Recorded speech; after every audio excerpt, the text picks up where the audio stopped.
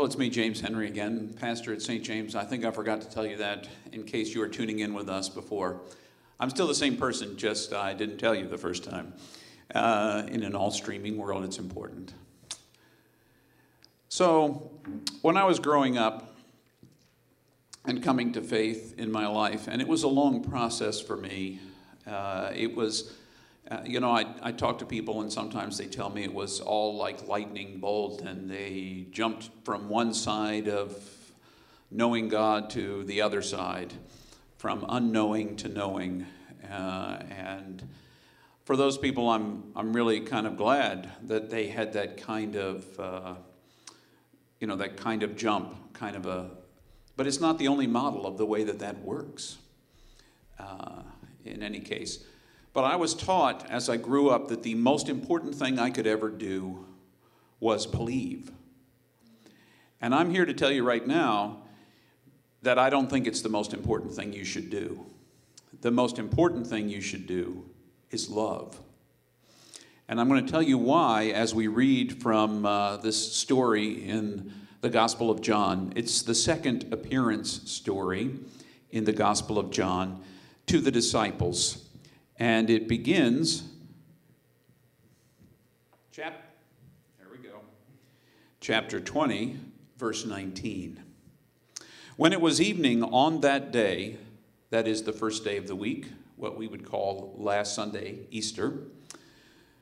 When it was evening on that day, the first day of the week, and the doors of the house where the disciples had met were locked for fear of the Jews, Jesus came and stood among them and said, "Peace be with you." After he said this, he showed them his hands and his side. Then the disciples rejoiced when they saw the Lord. Jesus said to them again, "Peace be with you. As the Father has sent me, so I send you." When he had said this, he breathed on them and said to them, "Receive the Holy Spirit.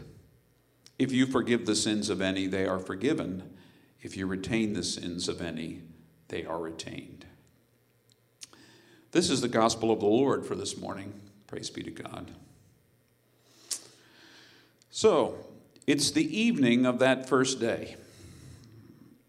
It's the evening after Mary has already seen the resurrection, met Jesus in the garden. And the disciples are hiding out for fear of the religious leaders. It says Jews, but it's really the religious leaders who might find them. Do you know anything about hiding in fear of unknown lurkings outside your door? These days, it seems like we know a heck of a lot about that kind of thing. But we have to ask the question about the disciples, why are they hiding in fear of anyone? Because in verse 17, Mary has already announced to them that she has seen the Lord. And we're told even earlier in that story that after Peter and John had raced to the tomb, Peter went away, noticing that the tomb was empty, but it said that John saw and believed, or whoever the beloved disciple is, saw and believed. What did he believe? That the tomb was empty? I mean, clearly, otherwise, why are you hanging out in fear? Why fear? All right, so we've got the disciples behind locked doors. And something you need to know about the Gospel of John that's different than Matthew, Mark, and Luke. And the Gospel of John is this. If John is speaking about the 12 core disciples, John calls them the 12. Otherwise, when he refers to the disciples, he's talking about anybody who followed Jesus. So we don't know who's in this locked room, but we suspect it's not just what we would call the apostles. It's the earliest understanding of a small house church. Men, women, perhaps children gathered for fear of what might happen to any or all of them in this situation, these disciples. And so behind those locked doors, Jesus makes an appearance and says, "Hi." You think peace be with you, if you've ever encountered someone from the Middle East, especially our, Islamic sisters and brothers, peace be upon you is their greeting. I mean, it's in Arabic when they say it to you, but that's what it means, peace be upon you. This is a common greeting in Jesus' time. Hi, peace be with you. Same thing. Peace be with you. And then he shows the disciples his hands and his side. He shows them the wounds. Now, I have to tell you, for 56 years of my life, that was not a significant reality. It didn't seem all that significant that he showed them the wounds. And yet, here is the resurrected Jesus, and he still bears the scars of the crucifixion. They didn't go away magically. For the longest time, growing up, I always imagined that healing, intriguingly enough in the New Testament, healing is really the same word we use for salvation. Being saved and being healed are essentially the same thing from a New Testament perspective. But healing was complete recovery. He's got scars. He's still got the wounds. How can you be resurrected and crucified at the same time? How can you bear those scars? In that is, and Richard Rohr brought this to my attention, perhaps one of the most powerful witnesses to this resurrection story. And that is, all of us can be given healing and new life and still bear the scars and vulnerabilities of the brokenness before we said yes. Those scars don't magically disappear. They don't go away just because you've said yes to believing or yes to loving. You still bear those scars. That woundedness may be carried with you for the rest of your life. Long after Paul had come to faith, after his encounter on the Damascus Road, he is begging God to take away whatever the thorn in his side is, whatever that is scarring him, whatever is scarring him, he wants it to go away. But apparently that wasn't God's will. Wouldn't it be nice if all the scars of our childhood, all the ways that we hide from ourselves, the scars of our own fears and anxieties, uncertainties, could just magically go away because we had faith, because we had love? But God loves us in our woundedness. In the same way that Jesus found new life in his woundedness, God offers us new life in our woundedness. And the wounds don't magically go away. The wounds become a loved part of us. Both the wounds and the healing are part of who we are. Who made you what you are today? What made you, and the experiences that you have had in your lifetime don't get to be the final words that name you. Love does. Love, we've said this before. I've said this before. Love is the final word about who you are. And yet you still carry the wounds. And at times like these, they carry the heaviest.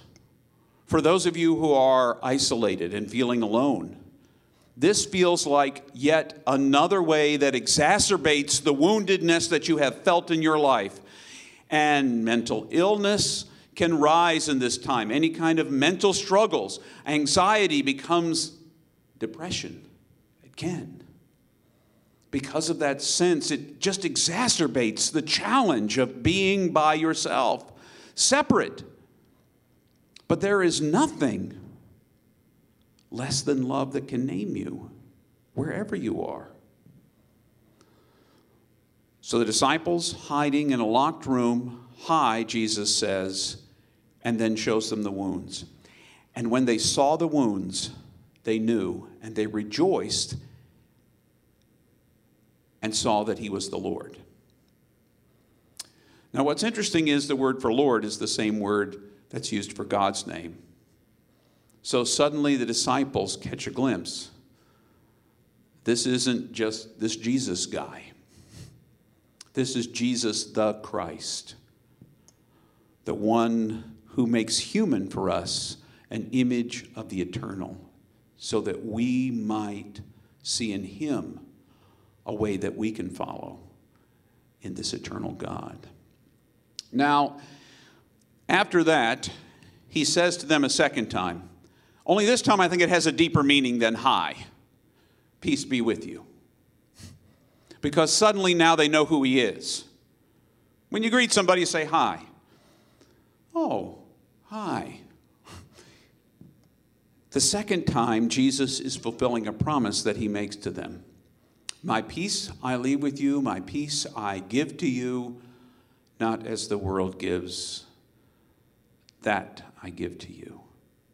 He fulfills that promise because now they know Jesus is Lord, is resurrected, is here among them, still bears the wounds and scars. It is Jesus, the same one who is the Lord, who is the Christ, the eternal one, and he's with them.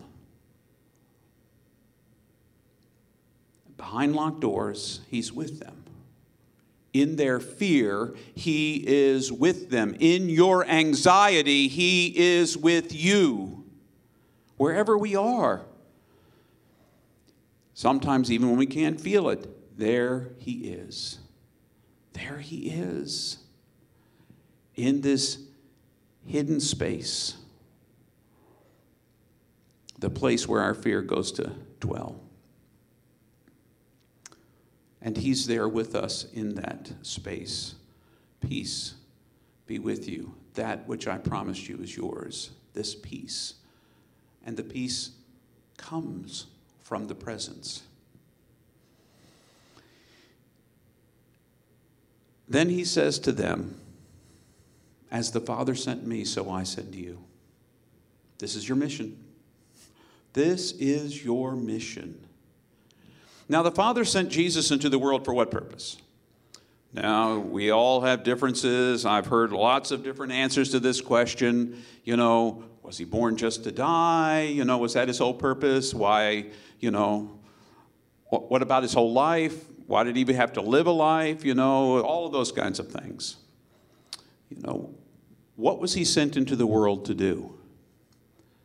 So that we might see what God is like in him. What does it look like to love without bounds, even those who nail you to a cross? What does it take? Because that's what God's got. That's what God's got, is an infinite love for you.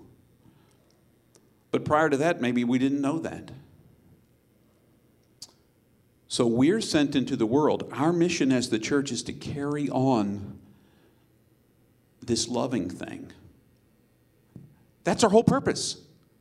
To make visible in the world the love of Jesus. It's not to decide who's right or wrong, who's good or bad. That's not your job. And if somebody told you it is, they lied to you. That's God's job. God is the final arbiter of all those things.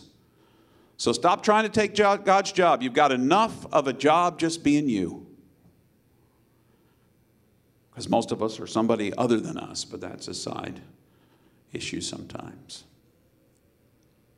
As the Father sent me, so I send you.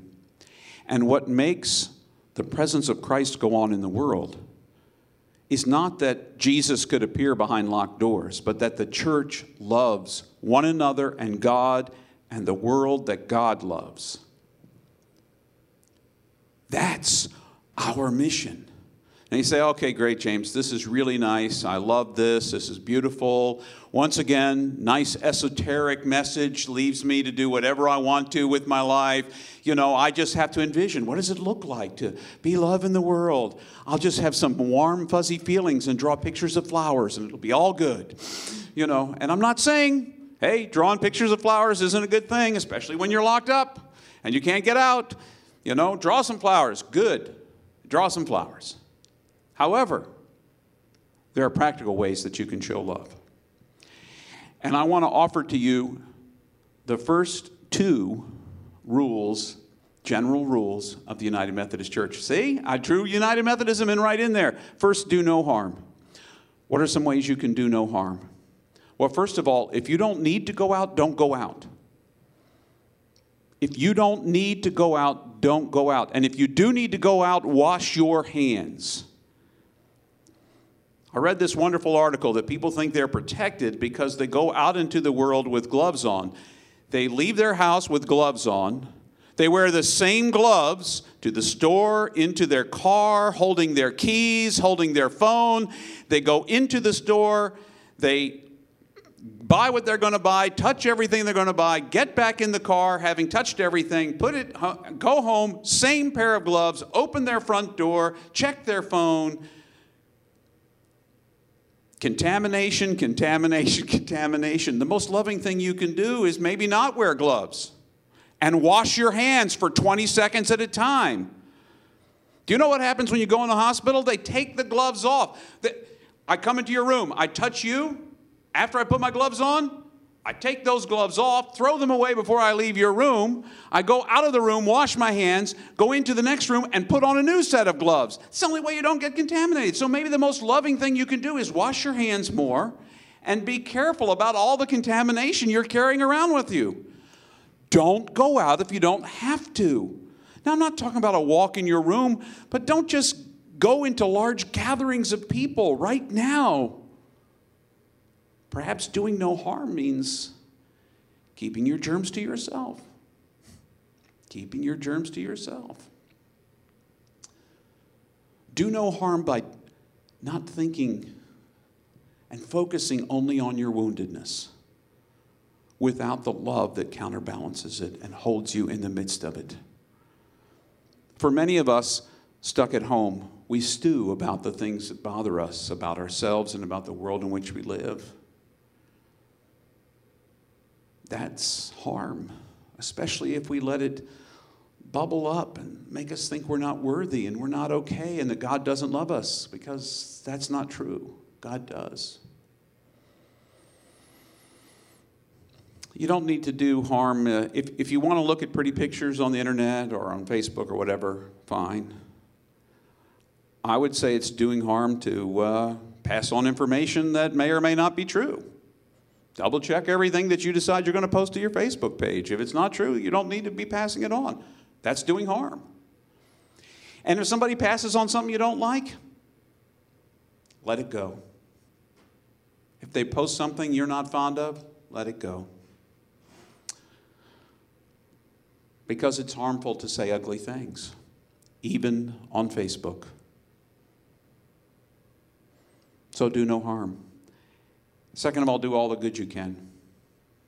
That's the second rule. Do no harm, do all the good you can. And all the good you can might be, if you're in a good enough position, donating to an organization that's making a difference in your community. It might be going to the grocery store for your neighbor and buying the things that they need and leaving them at the front door carefully so that they can get them and bring them in. You can do lots of good in the world.